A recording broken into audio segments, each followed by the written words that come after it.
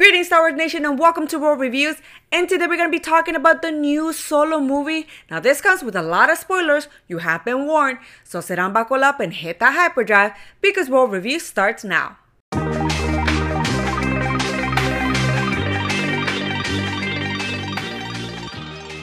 Alright, boys and girls, my name is Ro, and yes, the new Solo movie is here right now, playing in the movie theater. It may be not a movie that a lot of us wasn't asking for, but I gotta say I did have fun watching this film, more so probably than The Last Jedi. What I really enjoy about the Solo movie is that we got to see Alden Ehrenreich as Han Solo and Jonas as Chewbacca interact with one another, and I really felt like the chemistry was there. I know that Jonas has done, two other movies besides this one, and he played, Chewbacca, and he did it very well. But this is the first time we see him interacting with Alden Ehrenreich as a young Han Solo and playing off of one another. And it really did feel like Alden was Han Solo. He did not copy, Harrison Ford's character from A New Hope or from the original trilogy, but he made it his own. The essence of Solo was there.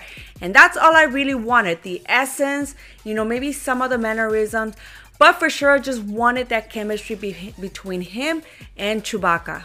I really enjoyed the supporting cast in this movie, such as Beckett, L3, Vel, Qi'ra, Rio, and Lando. And I know a lot of these actors are big-time actors or come from big franchises, but as an audience, you do get submerged in who they are as characters, and you really start getting interested in what they have to bring to this movie. So I really believe that the casting crew did an awesome job bringing all these actors to be a part of this Solo movie. So now I'm gonna jump into some of my favorite scenes from the Solo movie, and this comes with a lot of spoilers. You have been warned. And the first scene is seeing the love story between Han Solo and Qi'ra, and how they're young, they don't have family, they only have one another. They want to escape Corellia, they want to leave their life behind, and as they're being chased down into the spaceport, Han is trying to bribe this Imperial officer with some, I guess it's an expensive type of fuel that it goes a lot in the black market. And as the officer lets both Qi'ra and Han leave, Qi'ra is pulled behind and Han is the one that makes it out into the door, and so it eventually separates both of them. And you see how Han is torn up because he loves Qi'ra. He doesn't want to see her there. He knows that if he goes back, he's going to get killed. We don't know what's going to happen to her. We don't know if she's going to also get killed for trying to escape. But as Han made a promise to her, as he's yelling through that door that he's going to come back for her and get her, he joins the Empire and signs up to become part of the Empire or the army in the Empire. In this movie, we also get to see how Han Solo met Chewbacca, and as 3 years have passed by and Han comes across Beckett, Val, and Rio, for talking back and thinking that he can get Beckett back or, uncover Beckett's plan into stealing this ship from the Empire, he's sent to the hole where he's supposed to be fed to this monster, and the monster turns out to be Chewbacca. And so the whole interaction between Chewie and Han, I thought it was pretty funny, and I can see that happening, even though, we finally see it on the big screen. If they would have wrote this in a book or a comic book, I think that it's a good introduction to these two characters that, they're both trying to escape. Chewie might have been hungry. He doesn't really want to kill him, but if it's, between Chewie's life and Han Solo's life, Chewie's gonna take Solo down. And so you see how they both work together trying to get out of the hole, which they do.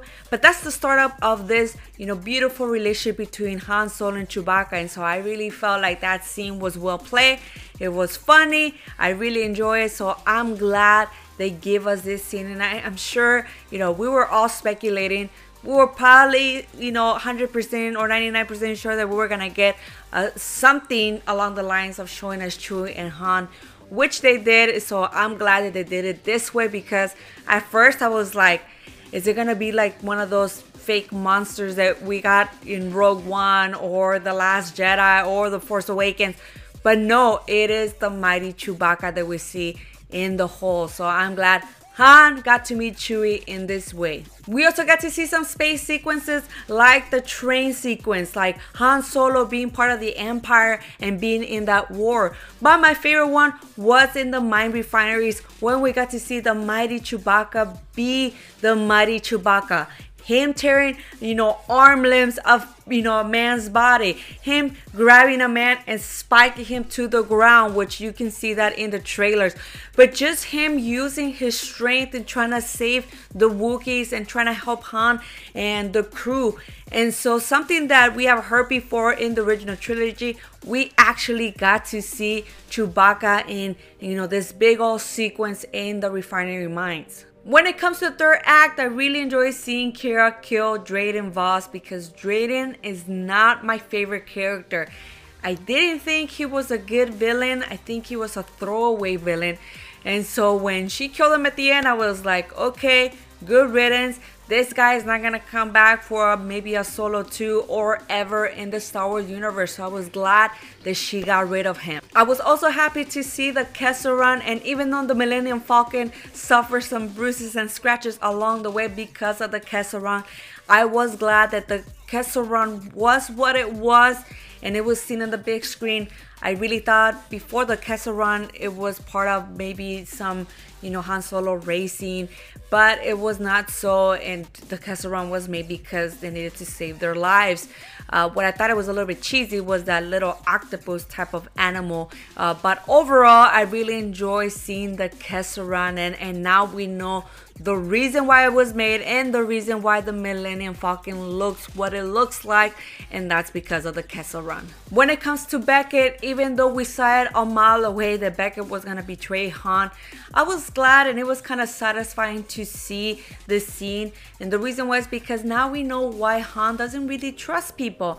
And I can see Han seeing Beckett as a mentor, maybe someone that he can lean upon, because Han obviously grew up without a family.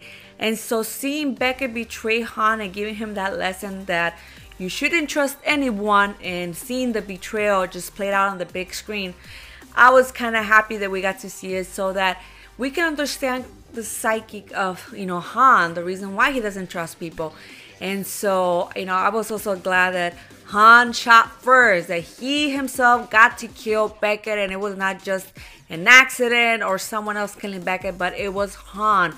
This man betrayed Han, and even though Han didn't want to kill him, he had no choice but to shoot first. And my absolute favorite was the reveal of Darth Maul at the end of this movie, and it kind of left my head scratching in the movie theater because I really wanted to know, how did Darth Maul get involved with this organization? How did Qi'ra get involved in this organization? And why are these two people partners now? And why would Qi'ra, I guess betray Han Solo and not live a happily ever after? And instead she runs away to meet Darth Maul.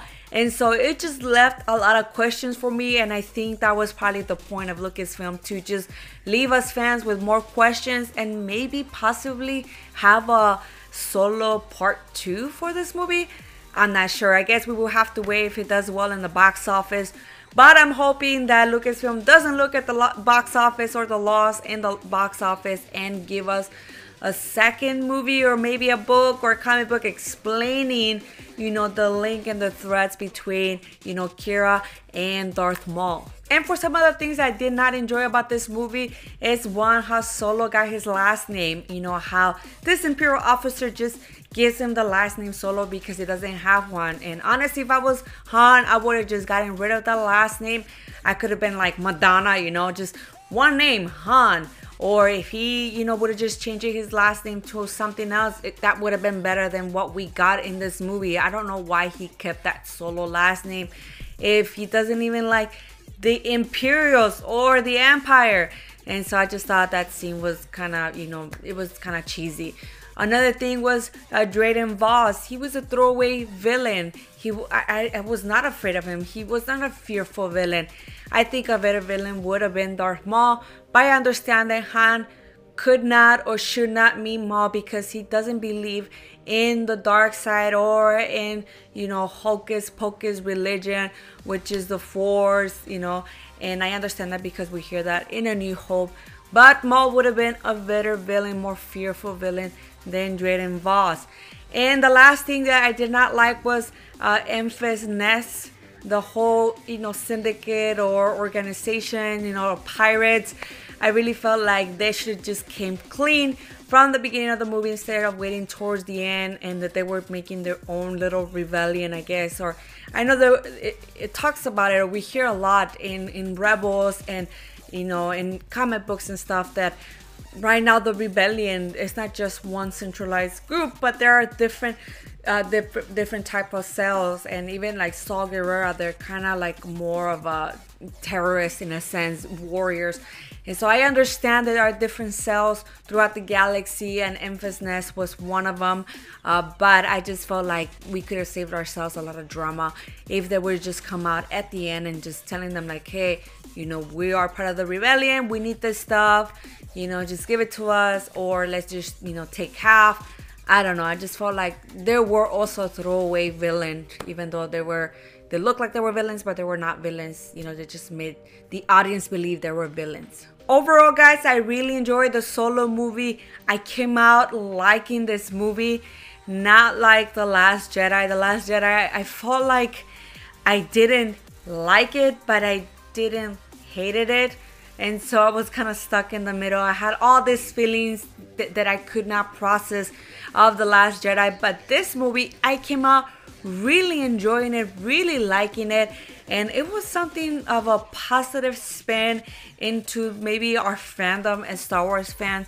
But what did you guys think about this film? Did you guys enjoy, what they have brought, Lucasfilm have brought or gave us in the storyline of Solo? Or do you still believe that we should have not gotten a Solo movie, that it was a terrible movie? Maybe you don't want to see any more standalone movies? Comment below, let us know. And also don't forget to ring that little notification bell, guys. This helps me a lot so that you guys know when my content is uploaded. And also with that, don't forget to like and subscribe to my channel. And like always, can't wait to guys have you back here at Royal Reviews.